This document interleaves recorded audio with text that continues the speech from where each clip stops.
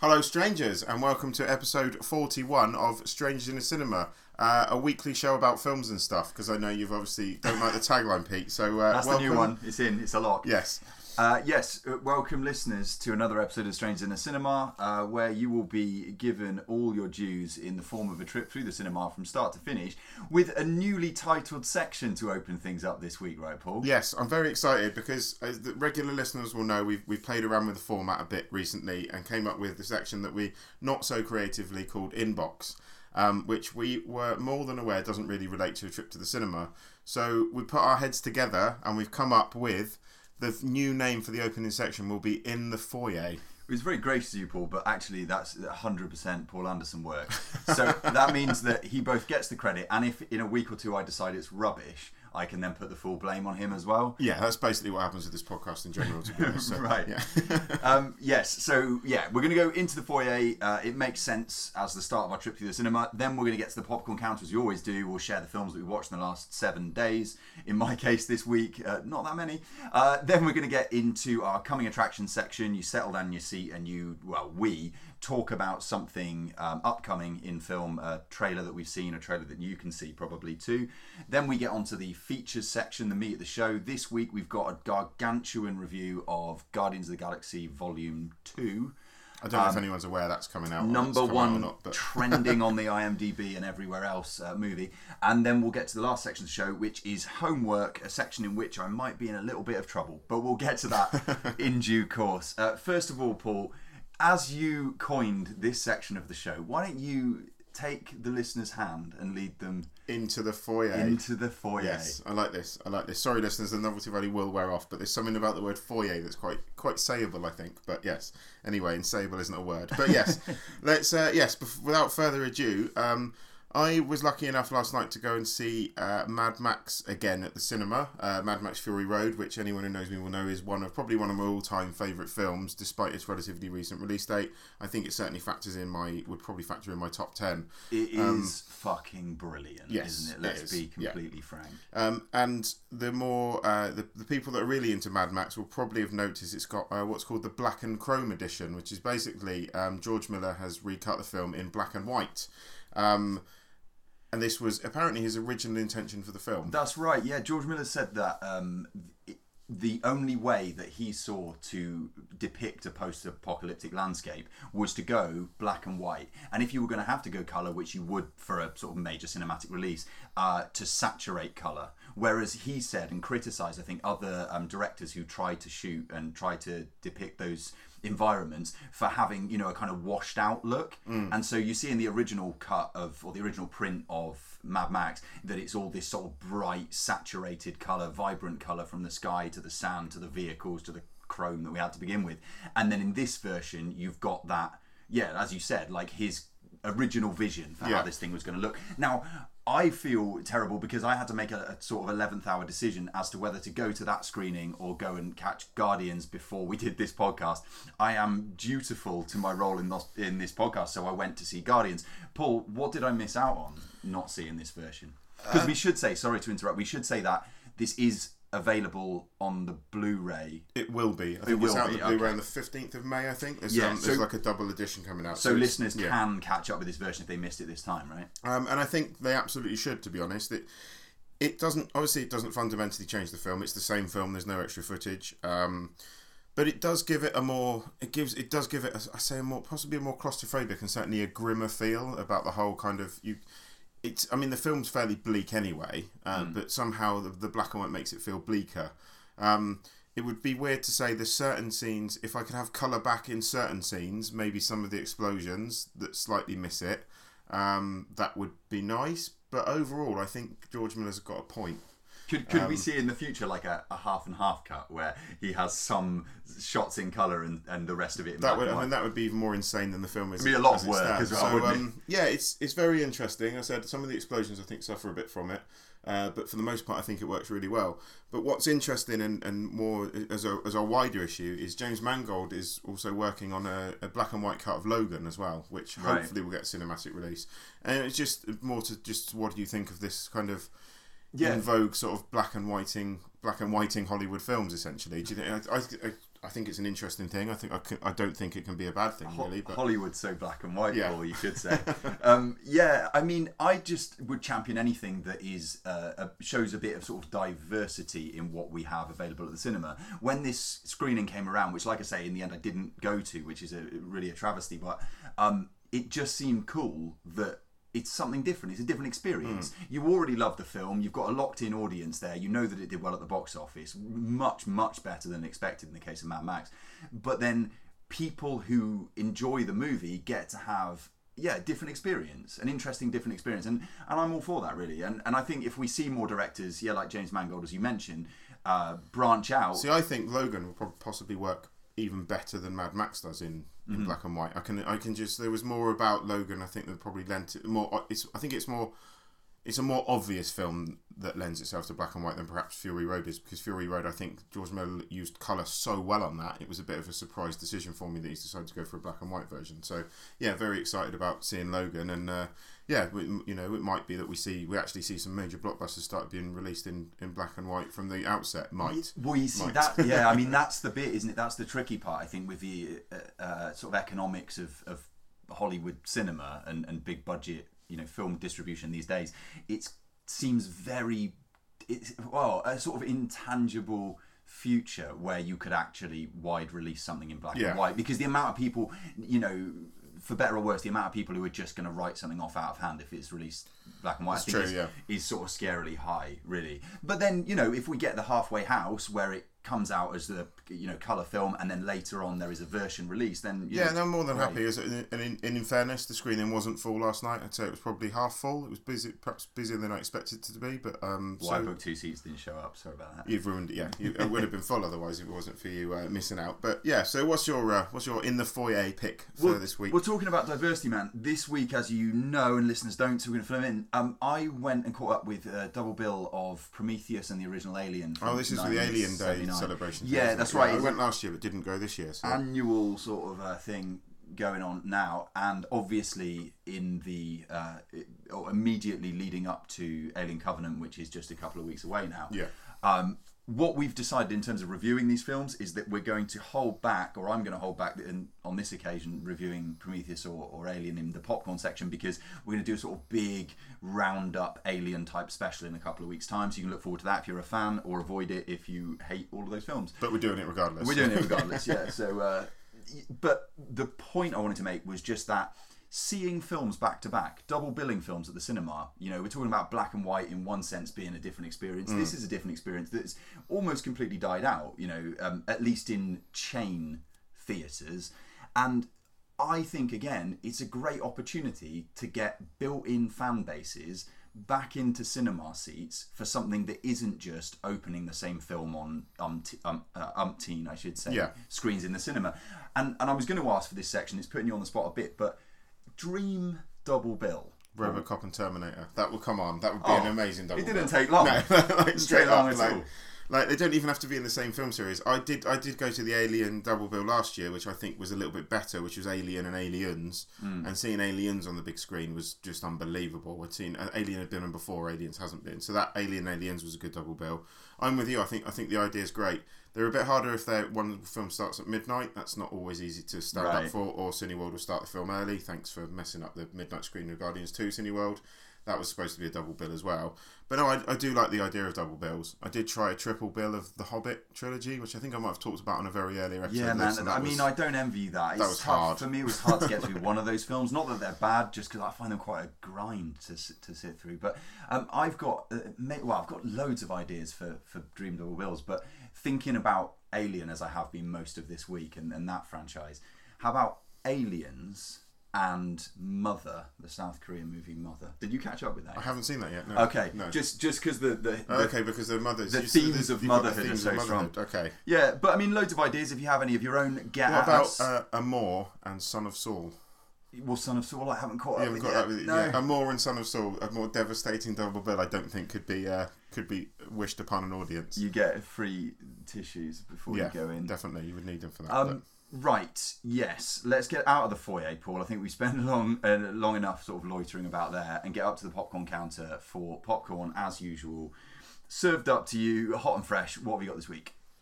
Guess what? What's that? House 3. Oh, here it is. Finally. Had to wait 7 days between the House 2 review and I'm actually watching them on a weekly basis as well, so I don't, get too excited and I get to talk about 2 house films in the popcorn section. House 3 is subtitled nowhere near as good a subtitle as the second story. It's subtitled Horror Show. I'm fairly confident, and I've done some reading on this, or have I? I might just be lying here, that this was actually a standalone horror film called Horror Show, starring Lance Henriksen, that was then just retitled House 3. Okay. Directed by James Isaac. Do you know what? It wasn't bad. Didn't you have reasonably high hopes for this one, going back to last time? I'd say reasonably high hopes by the standards of the third one in a horror series. Yeah. I was going to say trilogy, but there's one left yet. Right, yeah, to look forward to. Yeah, do you know what? It wasn't too bad. It owes Lance Henriksen's always watchable. It's got a villain in it who was in Blade Runner, and I've completely forgotten his name, so my apologies. It owes a lot to Nightmare on Elm Street. Basically, the general setup of it is Lance Henriksen is a cop who arrests a serial killer. He watches him get in the electric chair, but he takes a while dying, says he's going to come back and kill Lance Henriksen's family. Kind of comes back as a ghost in the boiler in the basement, which is where the Nightmare on Elm Street similarities start. Mm-hmm. And sort of supernatural events happen, and obviously it's them trying to combat this ghost. It is very like Nightmare on Elm Street, but do you know what? It was okay. I preferred it to House 2. So the obvious question is, you've got through House 2 and House 3. Yeah. What's the pecking order at the moment in terms of the House films? House 1, 3 and 2 so far. Okay, because 2 wasn't up to much. 2 was an absolute shambles. I no idea what that film was about in the slightest. But House 4 to come. House 4 is still to come. And then, lucky listeners, my Phantasm box set arrived. So, the more... If you like horror, then I'm going to be talking about Phantasm for the next 5 weeks as well. So There we go. What's your first popcorn pick, Pete? My first popcorn pick for this week, Paul, is a film by one Joe Lynch. Looking up Joe Lynch, it looks like he has done a sort of straight-to-video Wrong Turn sequel, which looks bad, and some other things that also look bad. This is Salma Hayek in Everly. You might have seen this if you've been poking around streaming and stuff and thought like, Salma Hayek did an action film, that might be cool. Maybe Salma Hayek had that scene in Desperado. That's probably what most men are thinking, let's be honest. But. Yeah, now, it's an interesting situation here because, of course, Salma Hayek, as we may or may not know, is a lady in her later 40s who is married to a billionaire and has signed on to do this film that was officially released in 2014. I don't know if it was cinematic, maybe limited, but I've only seen it through streaming. The tagline to which is "Enter if you dare," and the entry to the film is a sort of off-camera. It's exactly an off-camera, seemingly very violent, grueling gang rape of the protagonist, played by relatively highly regarded Hollywood A-lister Salma Hayek. It seems a bizarre choice from that vantage point, or a very, very brave one. But what you're left with from that point is obviously this sort of rape revenge story. And at the outset, you're reminded obviously of the film that we reviewed quite recently, Elle. I was going to say, yes. Because could this take an interesting turn? Could this go somewhere you didn't expect it to go? The answer to that is resoundingly no. It goes through the motions of sort of Salma Hayek killing people with some verve and panache, and then getting captured, and then escaping, and then getting captured. Are we and in escaping. like I Spit on Your Grave kind of remake? It kind of I Spit on Your Grave, but instead of a forest, it's sort of like a apartment building full of seemingly gangs of prostitutes who also have guns and can be hired as contract killers to try and kill. It sounds a bit like a second-rate Robert Rodriguez film. Is that a fair description? That's a very, very precise summary of what this is. Yeah, and I mean, I would just sort of bring this to an end by saying it must have been one of those. How do you term this thing? You've got to look at yourself a little bit when you are Salma Hayek and you find yourself in a scene in said film Everly where you're encased in a body cage. It is what it sounds like. You're encased in a body cage and you're forced to watch the actress portraying your mother drink battery acid as a different kind of acid is sort of thrown at you, and then you have a scene where you hold your dying mother as her insides are dissolved. I mean, it's like you mentioned the Robert Rodriguez thing. There's a bit of style here. There's some, those kind of gallows humour moments and kind of flashy kills and stuff, and you think like, oh, you can get exploitation stuff that I normally absolutely, bang on about. yeah, absolutely, I can get on board with this. But to be fair, you get, for me anyway, and maybe I come over too sensitive on this show, but I think that very quickly gets overburdened by a sort of fairly depressing, sort of misogynistic bent that doesn't do this film any favours. So I think in the end, I don't mind Robert Rodriguez as a director as it goes. I think that it's a ways off that. Okay. What have you got next? Right, with a more positive spin on this one, a film that I personally must have seen the cover on DVD shelves so many times and thought I must watch this film, and then I've done some reading on it and thought I must watch this film, and then do you know what? I'm going to put you out of your misery, listeners. I'm going to tell you what this film is. Oh, please do. This film is Philip Kaufman's 1983 almost masterpiece, I would say, The Right Stuff. Not the only masterpiece from 1983, right, Paul? No. It's the year I was born. Oh, okay. Fair. Are you aware of The Right Stuff, Pete, as a film? I am very much aware of The Right Stuff, but I've never seen it, so I'm interested. No, I think it's a film that a lot of people that I've spoken to on this over the past week, so maybe 3 people, have said, oh yeah, I've heard of that and I really want to watch it. So to set the scene with The Right Stuff, there's so many cool people in this. You've got Sam Shepard, Jeff Goldblum, Lance Henriksen, Fred Ward, the same Lance Henriksen, Ed Harris, the same Lance Henriksen, yeah. Ed Harris. Amongst other people, some very cool people in it. And to set the scene, it starts off being about the test pilots and how they went on to break the sound barrier, and then turns into a film about the Americans trying to beat the Russians into space, obviously failing, and then about a film about astronauts in the space race. It's absolutely fantastic. So territory not dissimilar to Hidden Figures, perhaps. Yeah, no, it's set around the same. Certainly set around the same time as Hidden Figures, and Hidden Figures did come to mind actually because it's interesting to see this from. You see this basically from the pilot's perspective, and about how we want to be treated as pilots and not astronauts. The performances are great. The actual flight scenes and the space scenes are fantastically tense. It's a long film. It's 3 hours 10 minutes, and it feels it in places, which is probably its slight weakness. I'd say maybe 10-15 minutes too long, but aside from that, it's magnificent. I really, really enjoyed it and can't recommend it highly enough. If you're looking at it and going, I'm thinking about watching that, watch it. It's great. Everyone's on top form in it. It's rare that that we've reviewed a film that runs over 3 hours, but this is worth the investment of time. Yeah, I would say so. Yeah, so it's probably middle. It starts to sag a little bit, but not a lot because everyone's so good in it. It's nice to see all this very cool cast all acting together. Anything about space for me is inherently quite exciting anyway, and certainly even sitting in the lounge, like the flight scenes and the space scenes had you on the edge of the seat and genuine goosebump moments. So it's a lot to like about The Right Stuff, and I would highly recommend it. Quite a lot to like about my second pick for this week too. I think this is The Girl with All the Gifts, which you Paul may or may not have reviewed on a popcorn. The Last of Us, the movie. Sometimes, kind of. This is directed by one Colm McCarthy, but it stars Gemma Arterton and Paddy Considine and Glenn Close, and then the little girl who is played by Senia Nanua. I'm not sure on the pronunciation of her surname. The first go was better than the second. Nanua? Let's go with Nanua. That sounds better. Yes. Breakout role for her. This is a film that's all about a little girl and a load of little kids originally who are seemingly held in some kind of laboratory / prison where they are under close control because they seem to have special abilities. Very quickly established that we're in territory of sort of infection / zombie movie, and these kids are semi-infected to the point where they're somewhere between a sort of undead zombie and a human being, but this makes them dangerous because of course they can become sort of ravenous and out of control.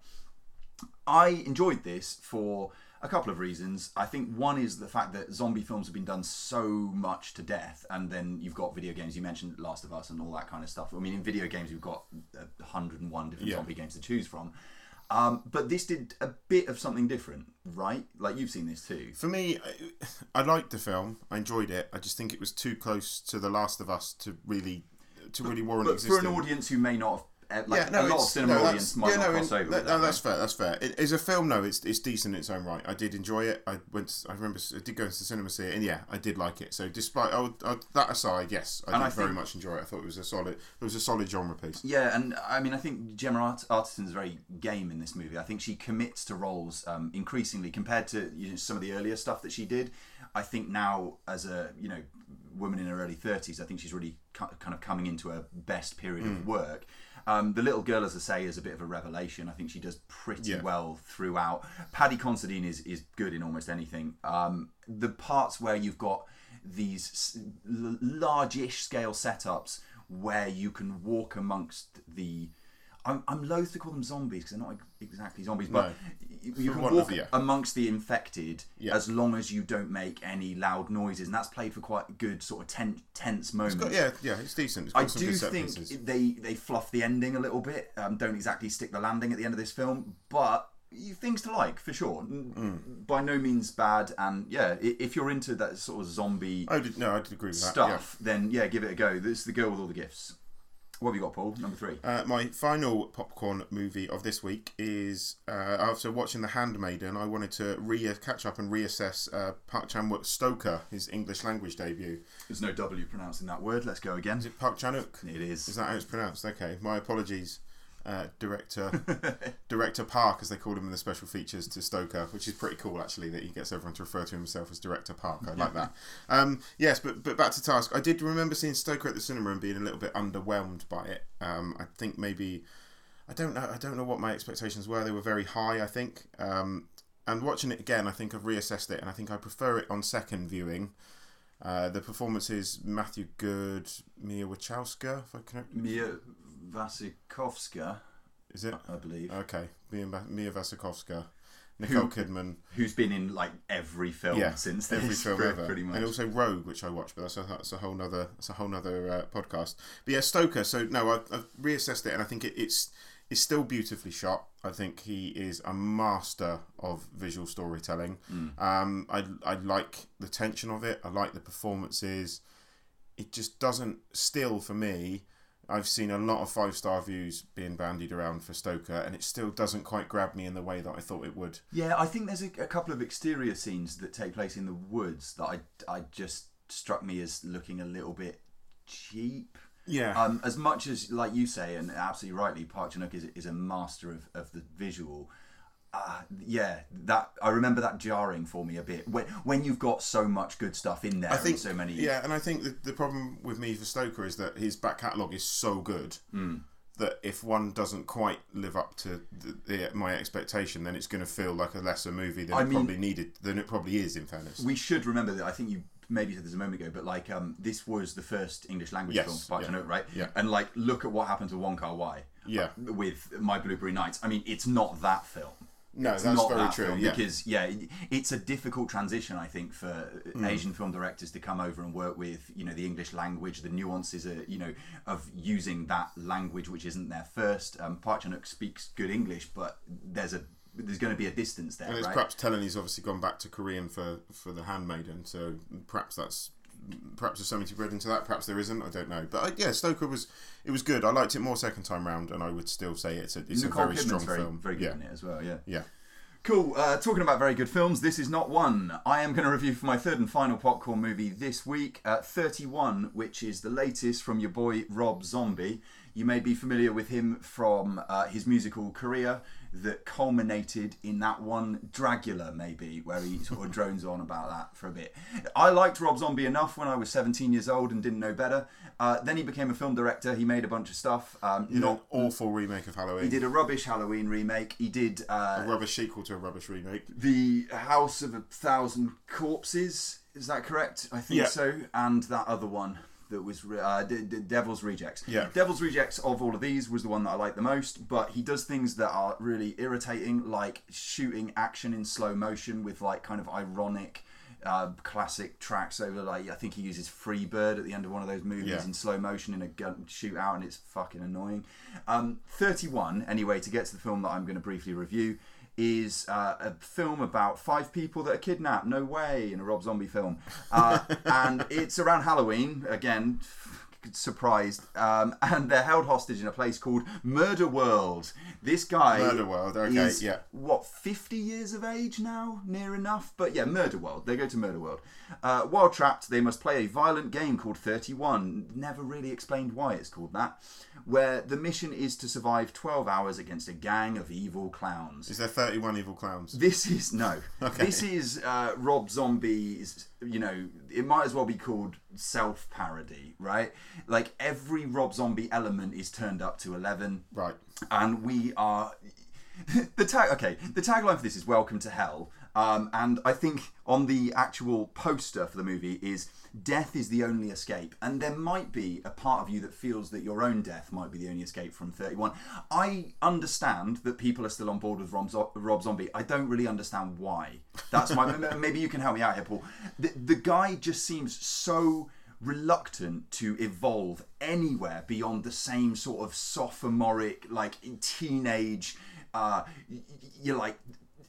I don't know, like, if we can show some tits and then some blood, and yeah, exploitation cinema, I'm all for it, but like, it's so just thuddingly uninventive and I would agree with that, and recycled. I quite like a couple of his films. I think it's House of a Thousand Corpses and Devil's Rejects are probably the two that I quite enjoyed. I like Devil's Rejects enough. I enjoyed them enough, but again, that was like 15 years ago. But there's something so formulaic about the kind of exploitation horror that he makes. Yeah, that is just I almost think anyone could do it. And I think the problem with someone like Rob Zombie is because he's got, and obviously, each to their own, because he's got such an ardent fan base that would just lap up anything that he does. I don't think he needs to try and do anything outside of what he does already, because there's a market for it, because he's got a fan base. So I don't think we'll see him try and do anything different, to be honest. There's a reviewer on Letterboxd who I quite like, and she opened her review by saying, Rob Zombie's got me pining for Richard Linklater, and that's it. I mean, that's it for me. She summed that up. Like, you watch a film like this and you just think, just give me a palate cleansing, good human film director who isn't just going to cast his wife in everything and then have like jokes about wanking cut against like decapitations, cut against needless, relentless cruelty. Like, there is, I don't want to get preachy, but there is enough needless suffering in the world, and I just don't see the benefit in retreading the same ground over and over and over and over again. It's but like you said, there's a built-in audience. It's almost like he just makes the same films over and over again, and he probably won't stop, which is why we should stop with Popcorn and go on to a more... Let's try and bring the tone up again, I think. Bring the tone up to coming attractions. So as we said, you've had your popcorn, you're sitting down in the cinema, the trailers are rolling. My first pick is a film that's actually out on Friday, Pete. Friday. Oh, wow. And a trailer that I only watched today, although I have been aware of the film and just not managed to catch up with the trailer. Me too, man. I know what you're going to talk about. It's exciting. So, I am very excited for Sean Foley's Mindhorn, which stars Julian Barrett, who is probably one of my favourite people. In fact, no, he is one of my favourite people. Well, we were having this discussion earlier on. Has Julian Barrett done anything bad? And it was mentioned amongst the group that maybe a film in England, but I wouldn't co-sign on that. I don't think it's a bad film. It's not my favourite, but so much wonderful stuff to pick from Mighty Boosh to Flowers to on and on and on. So Mindhorn is a cop comedy, for want of a better description of it. Basically, Julian Barrett plays an actor who, I think in the 70s or 20 years ago, had a successful cop show called Mindhorn. A serial killer gets out of jail, starts killing people, assumes that Mindhorn may be a real detective and will only deal with Detective Mindhorn. So Julian Barrett, as an actor, comes out of retirement and has to play Mindhorn to take on this serial killer. Now, it all looks very, very funny. Steve Coogan's in this thing. It kind of reminded me, this conceit, a little bit of... Do you remember on the Fast Show, the sketch comedy show, they had that thing called Monkfish? Yes. Where there was a detective called Monkfish, and like the feel of this trailer felt a bit like that sort of a parody. And it also feels kind of like Galaxy Quest as well. Right. So, anyway, I'm very intrigued by Mindhorn. It's out Friday. You can see the trailer now, so I suggest you do so. Oh, Julian Barrett is an absolute treasure, so please support this film. If you have any interest, if you've watched an episode of Mighty Boosh and you know what we're talking about, then get yourself there, because that support is going to get this thing more than like a day. And if you haven't watched Flowers, then go and watch Flowers. And it'll break your heart and make you laugh. Yeah, incredible. Mine for this week in the coming attraction section is a film called It Comes at Night. You know those horror films that now start with it and makes them sound more sinister? Well, it or like it. Well, it. There's that one. It, and it Follows was the one I was going for. This is directed by Trey Edward Schultz. So this is It Comes at Night, did you say? It Comes at Night, yeah. Trey Edward Schultz is a director that I became aware of at the tail end of last year through his sort of breakout indie film, Creature. Creature has something in common with this movie because the synopsis for It Comes at Night is secure within a desolate home, an unnatural threat terrorizes the world, and a man has established a tenuous domestic order with his wife and son. But this will soon be put to the test when a desperate young family arrives to seeking refuge. Now, the reason I say it has a link to Creature is because Creature is a very, very small budget film about a member of the family who comes back to the family home after a long period of absence, I think stretching 15 or 20 years, who is an alcoholic and a recovering alcoholic, so she says. And then the rest of the film is all about her relapse into alcoholism and that sort of awkward, threatening nature of, you know, somebody who's under the control of a substance, right, and the damage that can do to a family. Whereas here we've got that outside force being more generic and related to the sort of horror genre stuff. When you watch the trailer, it might just look like an average, you know, home invasion type scary, gloomy situation. But I think there's more going on with this director, and there'll be more going on with this film than maybe how it appears in the trailer, which I should say looks really good anyway on its own terms. Joel Edgerton's in this thing. I love Joel Edgerton. I think he's a very underrated actor.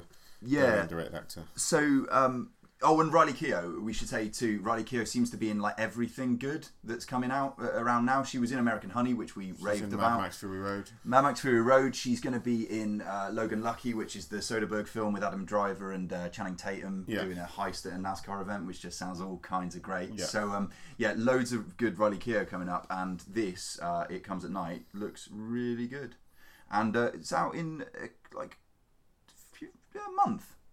June time, is it? June, 9th of June. Yeah. So it says here in the US. So maybe a week later. And the trailer's up. Well, it went up an hour ago. In fact, an hour before we started recording, I think the trailer went up, which shows you the preparation that goes into this podcast at times.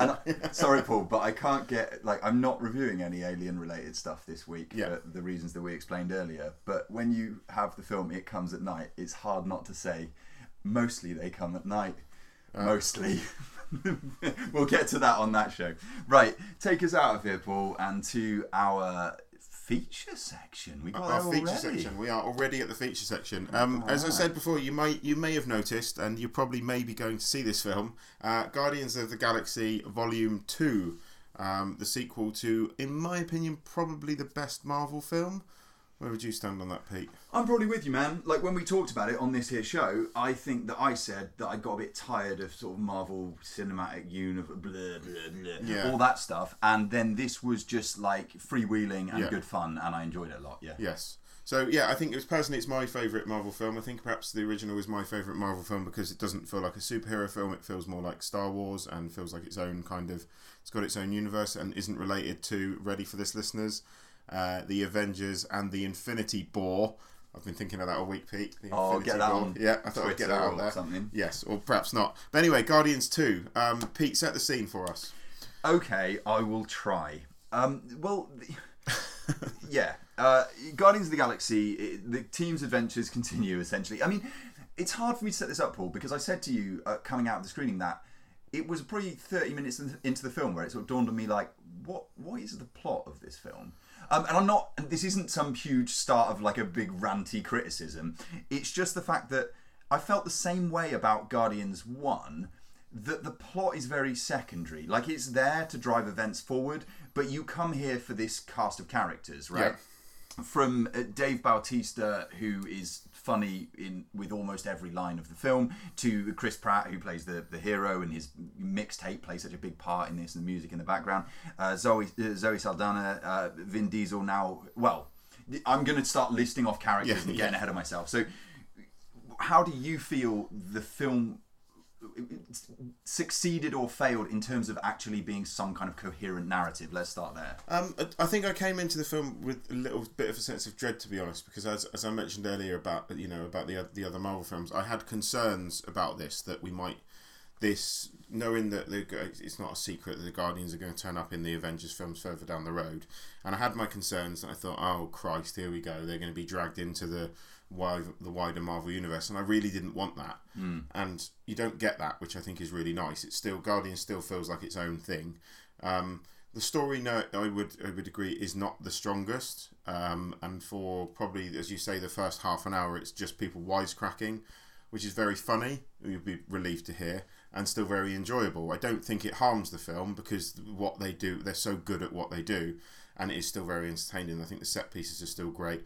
I love I love the art design of the universe, and the little sort of oddities that James Gunn brings to the universe. I think the gang's all back together, and I think it works.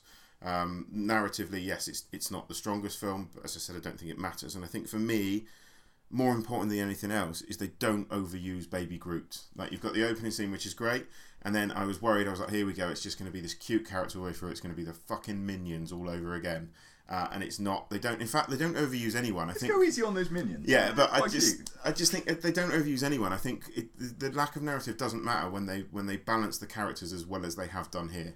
Yeah, I mean this is, I guess, where this thing's going to stand or fall in the opinion of listeners to this and stuff, and people who go to see it, is the film is so steeped in its own sort of sense of irony, and the stakes don't really matter, because we're all looking with a sort of ironic eye at everything that's going on screen, and a sort of knowingness about the way that these films are conventionally made, and skewering those, and that's become like a popular thing with things like Deadpool and Guardians 1 and whatnot. And I think I agree with you that for the most part, the sort of that works, and it's funny enough to hold it together. The characters are engaging enough to hold it together, and like you said, Baby Groot, voiced here by Vin Diesel, who is so sort of lifeless and lacking in charisma in the recent Fast and Furious 8 that we reviewed a couple of episodes ago, but within this small role brings a lot of charm. Yes. I mean, there's after effects and things, but brings a lot of charm, and that character is engaging enough, cute enough. My girlfriend was like losing her shit about how cute Baby Groot was. Yeah, but as was my girlfriend, but not overdone. Yeah, she did say that she wants to bring a Baby Groot figure into the house. The best one I can find costs £228. So apparently we're not getting a Baby Groot figure anymore. But right, I'll wear her down, I think. But I think it's a lot of fun. I don't think it's as good as the original. I don't think it was ever going to be as good as the original, because I think the original breathed a breath of fresh air really into sort of kind of sci-fi films, and I think the original kind of was almost. It reminds me of Star Wars in a lot of ways. It's almost a more humorous Star Wars than it is a Marvel superhero film. But do you think you struck on something there, that maybe when the first one came out, it was such a sort of palate cleanser, it was such a welcome break from the kind of self-serious Marvel Universe stuff that we were getting quite used to and bogged down with, that then maybe this film was sort of repeating that trick, if we're honest. There's not, a big slight on the film, but sort of repeating the trick of the first film was going to be very difficult, because it's not suddenly a new and refreshing thing. In fact, we're familiar with it because we've all seen it. No, I agree with that, and I think, in fairness, I don't think you can expect any more from a sequel to Guardians of the Galaxy than what we get in Guardians of the Galaxy Volume 2. I think that's fair to say. I think it's a very successful sequel. As I said before, it was never going to beat the original, and pretty much for the reasons that you've just stated. So I enjoyed it. I'd watch it again. I certainly would watch a third one, and I was relieved. So I was, at the beginning of this review, reeling off some characters. Who stands out for you, and who is maybe not so good? I mean, if anyone. I don't think anyone really isn't good. Dave Bautista, I think, is just the fact that every time he laughs, I laughed. And everyone laughed, and you'd think that's the kind of gag that would, in the wrong hands, in fact, in the wrong hands, any of the characters here would get irritating very quickly, and I think it's a credit to James Gunn that they don't.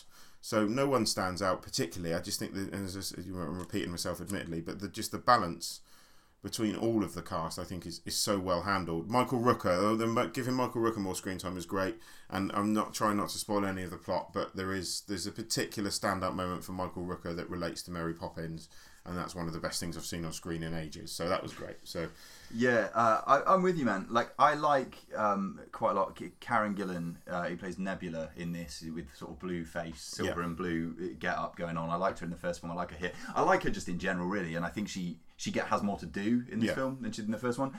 I think Chris Pratt is at risk of being sort of oversaturated in the public consciousness, I think. But it's that charm, and there's a lot of it. Yeah. As much as it gets spread a bit thin when you've seen him, now lead off so many big films that you've had sort of shoved down your throat. He pulls it off. He's still pulling it off, and hopefully that's not going to abate anytime soon. Zoe Saldana's fine, I think, in this. And yeah, I don't know if we've missed anyone. I looked up the name, and it's going to be a difficult one to pronounce as well. Pom Klementieff is the actress who plays Mantis, and I thought that role was pretty charming. Yes, the empath with antennas. Yeah, and this kind of relationship that sort of builds up and falls at every turn between her and Dave Bautista's character because of the fact that he is so overtly honest with everything that he says to her, to sort of his own discredit in her eyes, really. I thought that was a nice addition to this film. Yeah, absolutely. I think everything that's new works, and certain characters that I didn't think got enough screen time in the first one get more screen time here. Kurt Russell, we've forgotten to mention, is in this, which is great to see. I love Kurt Russell. Well, and we had young Kurt Russell at the beginning. It turns out that in all superhero movies now you have to use that. They've developed that technology where you can make anyone look young. We've had it with like Chris Evans in the past, and throughout those Robert Captain Downey America Jr., things, and Iron Man as well. And here we have, it was like, who's this actor looking all dashing? Oh, okay, that's what they've done. Yeah, Kurt Russell cropping up again. Fast and Furious 8. Kurt Russell. Yes. It's nice to see Kurt Russell back on the big screen. So there's a lot to like about him. Yeah. One I want to mention on this character rundown before we move on. My least favourite character in this thing, Rocket, the Bradley Cooper character. I think weaker in this film than the first one. I don't find that character very funny. If he didn't really grate with me. I think he had less. I think if there's any character that probably had slightly less to do in this one, it's probably Rocket. I think maybe, and that may be the problem. But no, I don't particularly find him great, and I think he's meant to be fairly annoying anyway. But very popular and probably selling £200 replica toys of Rocket all over the world, so I'm sure they're fine. And also, a standout, I think, Sean Gunn, you made me aware of the fact that Sean Gunn is actually the director's brother? Yes, James Gunn's brother, because he was in the Belko Experiment. He was in the Belko Experiment, as the kind of slacker, stoner character that we didn't really talk about when we did that review. But he has a lot of fun in his role, and he seems to wholeheartedly commit to what he's doing. So it's good to see him. Hopefully we'll see more of him in the future. But coming out of Guardians, I think I liked it slightly less than the first film, but I liked the first film quite a bit. And I think if you liked elements or all of that first film, then you probably have to see this one, right? I don't think you can hope for a better sequel, really, to be honest. I think it did exactly what it needed to do, and it did it well. I think where I am, though, is that coming out when they say the Guardians will return and we know all this stuff's coming, there's a bit more fatigue creeping in than there is excitement. Possibly, on my part. if they can keep the standard. I am aware they're going to be in Avengers Infinity War, but if they can keep Guardians 3 separate from the rest of the universe, then I'll definitely come back for it. That's where I stand. But cool. Let's move on, Paul, because we've got one more fat section to go, and that is homework. You haven't done your homework, have you, Pete? No. Can I make my excuses? No. I mean, there's no good excuse, really, listeners. I set you Solaris as well. It's a fucking amazing film I've set you. I'm swearing at him now. I'm not actually that angry. But Solaris, and you didn't watch it. Why? You're right. Okay, it was a very alien-dominated week, for a start. I did watch a lot of the Alien films. But also, I got myself into the last couple of days. It's what can happen with this 7-day cycle. The last couple of days, looking for a time to watch it. I thought I'd have it today. Work changed. My schedule changed around a little bit. Didn't have time. So, I'm in trouble, Paul. And we've said in the past that we would have some kind of punishment. What is mine? Your punishment is, and actually it's timely for me, because if I don't... In fact, you've only pretty much got a day to watch this punishment. Otherwise, I will die. Right. Because 6 days ago... It might not have been 6 days ago, but for the sake of this section, it will be. 6 days ago, for the sake of argument, I watched Rings, which we did a coming attraction on months and months and months ago. Yep. And it was fucking dreadful. Or brilliant. No. I'll decide. It's absolutely dreadful, and I struggled to watch that more so. I considered maybe giving you The Suckling to watch, but I thought, no, even The Suckling, I think, was better than Rings. So, I bet. Here's my place Rings to is you. your punishment. Here's my place to you, Paul. I think Rings is better than 31, the Rob Zombie movie that I reviewed today. Oh, there we go. That'll be a treat. Yeah, lay down that gauntlet. That'll be a test. We'll see how that goes. And of course, I'm still going to watch Solaris, so I will do that this week, and then we'll get back to that review on next week's show. So ask me if I've done my homework, please. Have you done your homework, Paul? Yes, I have. Well, what did you get? A 1.5 hour indie film, whereas I got a 2.5 hour film. But, you're not making any more excuses for my... It's an hour, and I set you Solaris, which is an amazing film, and you set me a reasonably enjoyable but ever so slightly cliched indie piece called Night Owls. Come on now, come at me. What have you got on Night Owls? I mostly enjoyed it. I thought it was, again, it's nice to see something well acted and it's good that's dialogue driven. I've forgotten the leading lady's name, who I think you said was Rosa Salazar. I thought was great. I thought she was really good. Someone to watch for sure. For the most part, I thought it was an interesting premise. And he's good too. Adam Pally is that's the guy's name, Adam Pally. Yeah, and I like both of them. And for the overall, don't get me wrong, I did enjoy this film. I think towards the end, when he's talking about being bullied because he wanted to be valedictorian, I think there was moments when it drifted a bit into... Spoiler! Yeah. There's a moment when I think it drifted a bit into that indie cliche that we talked about, that how Patterson so wonderfully avoided. And I think even Happy Christmas avoided it. I think for me, Night Owls drifted a little bit into indie film cliche in places. But overall, I liked it. I liked it enough.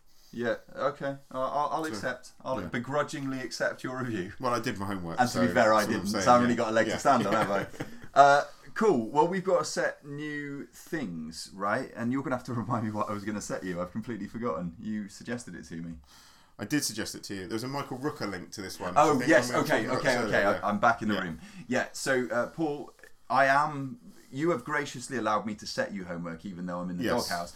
So, I am going to set, Michael Rooker's, I would say, big sort of breakout, or where I became aware of who Michael Rooker was as a student, I guess. And that is Henry, Portrait of a Serial Killer, which is no fun at all. Which is a grim horror film that I haven't seen, which is unusual, because normally I'm fairly up to speed with these. It's that grotty horror as well. It's not that horror like ghouls and hauntings. I've kind of seen that. I've seen the cover a few times and seen his face and gone, I know I need to watch that film, but I haven't. Sweaty, grotty mess, in a good way.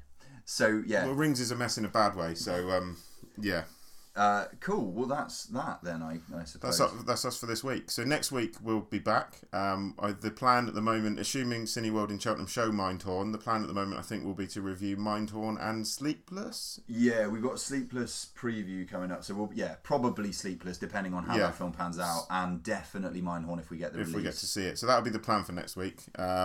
Thank you for listening, and we'll catch up with you next week. Come back, if you enjoyed this one, tell someone else. Bring them along to the party. We're aware of what you do, listeners. When there are big Hollywood, big budget films like the one we've reviewed this week, you come in droves. When there are smaller indie films, you stay away. Let's change that paradigm, because you're better than that. I know you, and you're blossoming. You're becoming a better person. So sort of reach up to the standard that we're on at this point. You can contact us through the Twitter, can't you, Paul? Yes. At Strangers Cinema. We've also got other social media that you can get us Just on, basically type like Strangers Facebook in a and Cinema into social media and you will find us. Yeah, and if you want any of the back episodes, you want to listen to our reviews of other things, then they're all on SoundCloud, I think as far back as like episode 2 or 3. Get yourself over there, support those as well. Again, share them, review them, etc., and so on. We're not going to do any begging. Hope you enjoyed this week's show. We'll be back in 7 days. Yes, when Pete will have watched Rings. Exactly. Until then, it's goodbye from me, Pete. And goodbye from me, Paul.